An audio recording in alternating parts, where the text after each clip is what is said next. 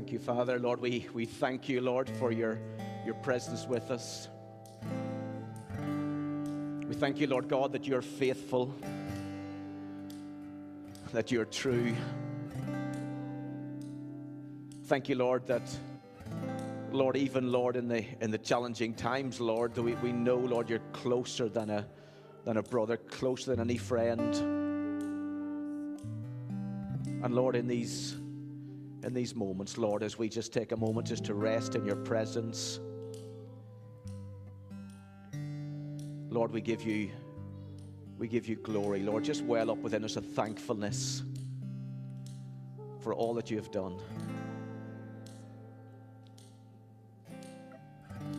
Lord, help us, Lord, to keep our gaze fixed on you, the author, the perfecter of our faith. Lord, you've brought us this far. Lord, we thank you that you will bring us to glory. Bring us, Lord, one day to rejoice in you as we really ought to. And Lord, what we now do in part, Lord, one day we will do in complete fullness when we see you face to face. So, Lord, we say, worthy is your name, worthy of honor, worthy of glory, worthy of all power. Amen. It's going to come to God's word. We're going to come back to a little bit of worship and communion a little later on. Just one of my favorite stories in the Bible is the story of a couple of guys who risked everything just so they could worship God. The altar that this guy had built was probably the largest anybody had ever seen. It was made just of pure gold. And this statue is probably just the most incredible thing. And King Nebuchadnezzar had commissioned it. And then he had called all of the officials, all of the leaders. He had called every single person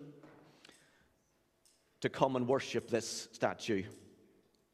So when the music played, everyone was commanded to bow and to worship it. However, if anyone did not fall down and bow before this particular statue, the punishment was severe. They would be going to be thrown into this fiery furnace because Nebuchadnezzar got what Nebuchadnezzar wanted, okay? No questions asked. If he spoke, you had to listen. So as soon as the sound of the horn and the pipes and the drums were heard, the people from every nation, from every race, from every single language, they fell down and they worshipped this golden statue. That is, except for Shadrach, Meshach, and Abednego. They worshipped God alone. So they stood there, and they would not bow down before any other god. Now, they may have got away with it if it wasn't for the royal officials, because these guys, well, they were very jealous. They didn't like Shadrach, Meshach, and Abednego, so they could not wait to go and tell the king what had happened. And King Nebuchadnezzar was anything but happy. He flew into a rage. He ordered Shadrach, Meshach, and Abednego to be brought before him immediately. And the king, yelling at them, said, "Is it true that you have refused to bow down before my statue? Who do you think you are, that you would disobey the king?" I wasn't joking about that furnace. Who is going to save you now? But they dared to reply, "The Lord of heaven can save us. His power is greater than any other power. He can save us from the fiery furnace, and even if he chooses not to, we will not bow or worship before any other god or any statue." The king at this point was about to explode. His face was going red. He looked as if he was just about to burst. He was absolutely furious. So he ordered the men to turn the furnace up to 7 times hotter than it's ever been before. Then he got the strongest men to tie up Shadrach, Meshach, and Abednego. But the fire was so hot that even the strongest soldiers were burnt up, even coming close to the fire. Yet somehow, Shadrach, Meshach, and Abednego were not. And as the king watched, he sort of began to rub his eyes. He couldn't believe what he was seeing, because right before him, the most incredible thing was happening. He says, didn't we throw 3 men into the fire? Well, how can I see 4? And he says, one of them looks like a god.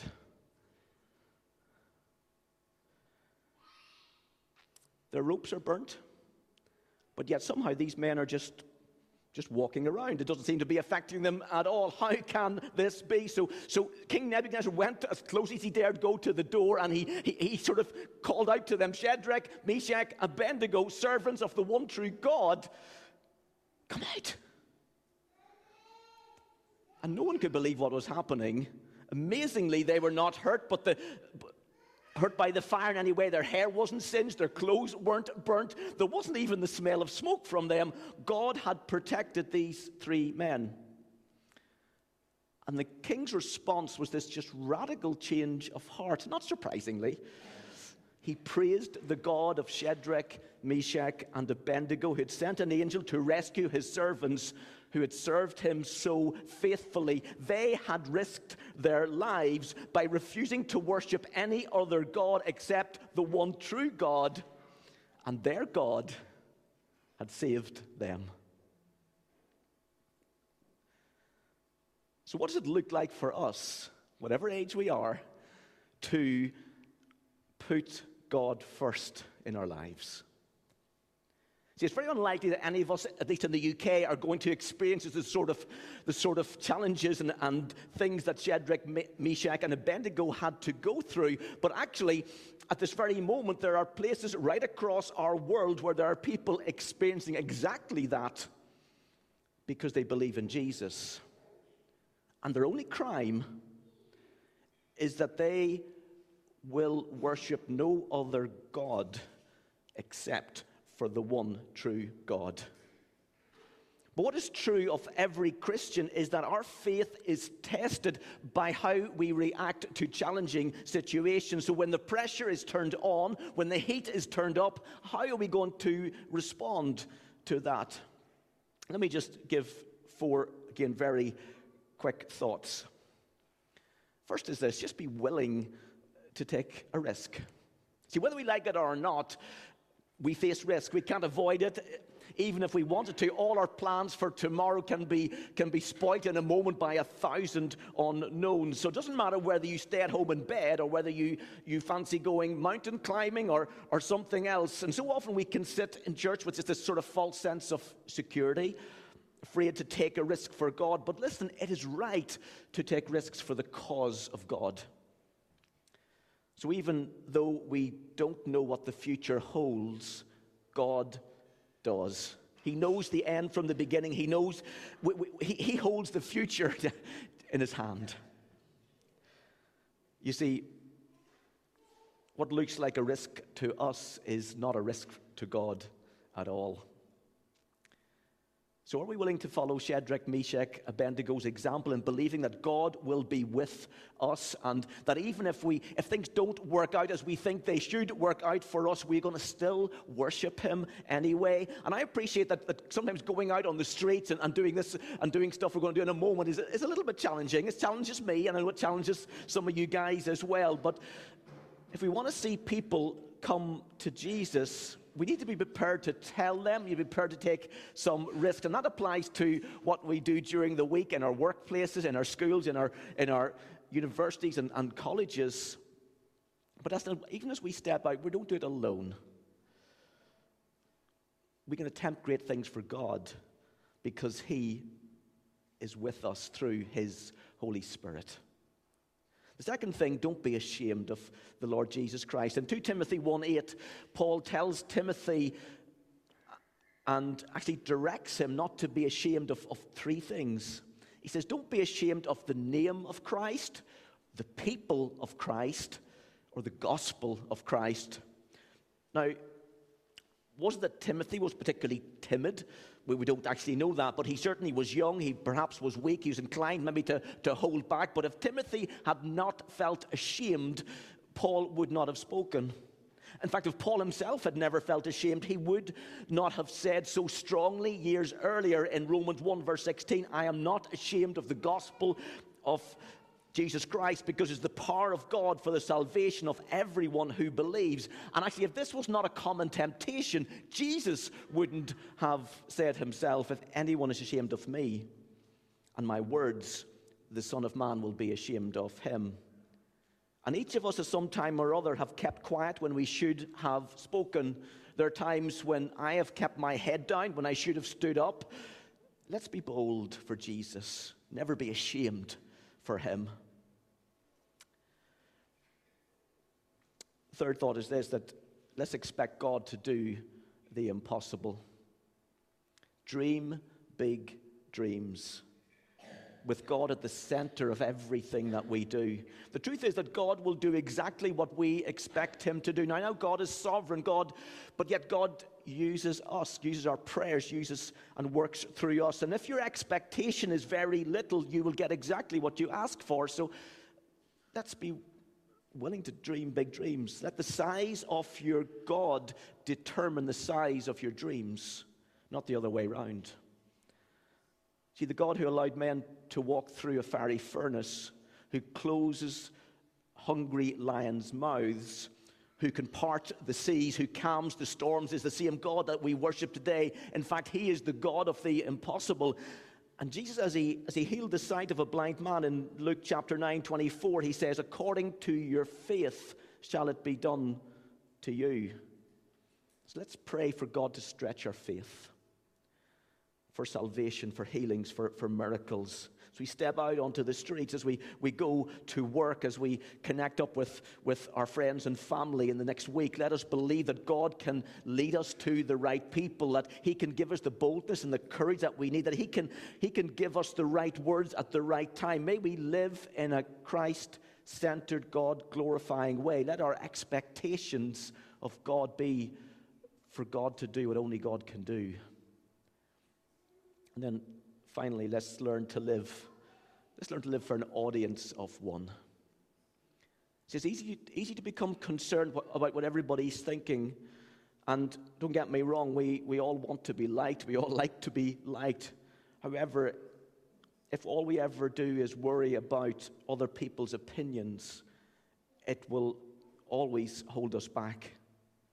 Instead, be concerned about what God thinks. Seek after his heart and his will for your life. Be like Shadrach, Meshach, and Abednego. Worship God with all of your heart. So even if he chooses not to do what you think he should be doing, or if you take a risk and it just doesn't work out, worship anyway.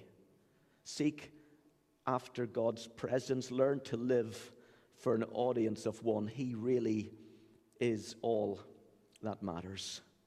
So I want us just to take a moment. We're going to come to communion, the breaking of bread, and we're going to worship, and we're going to remember what Jesus has done for us. And Jesus has left us this very special way of doing it. In 1 Corinthians 15, verse 14 and verse 17, Paul emphasizes just the importance of the resurrection. And if Christ, he says, if Christ has not been raised from the dead, our preaching is useless, and so is your faith. And if Christ has not been raised, your faith is futile. You are still in sin. And then Paul proclaims, verse 20, but Christ has indeed been raised from the dead. That's our hope. So we rejoice and we celebrate in that. And we do it by obeying Jesus' instructions. And together we take the Lord's Supper, we take communion, whatever you like to call it, and we proclaim his death until he comes. But we always do it from the vantage point of the resurrection. So yes, we remember the beaten body of Christ. Remember the whippings that he went through. Remember his blood that was poured out for our forgiveness for sin and the deliverance and a deliverance from death. It was by his stripes that we are healed. But we do nothing, but we do it knowing that Jesus is victorious, that he's Lord of all, that he's alive today. He's defeated death. And we give thanks to him, our Lord and our Savior.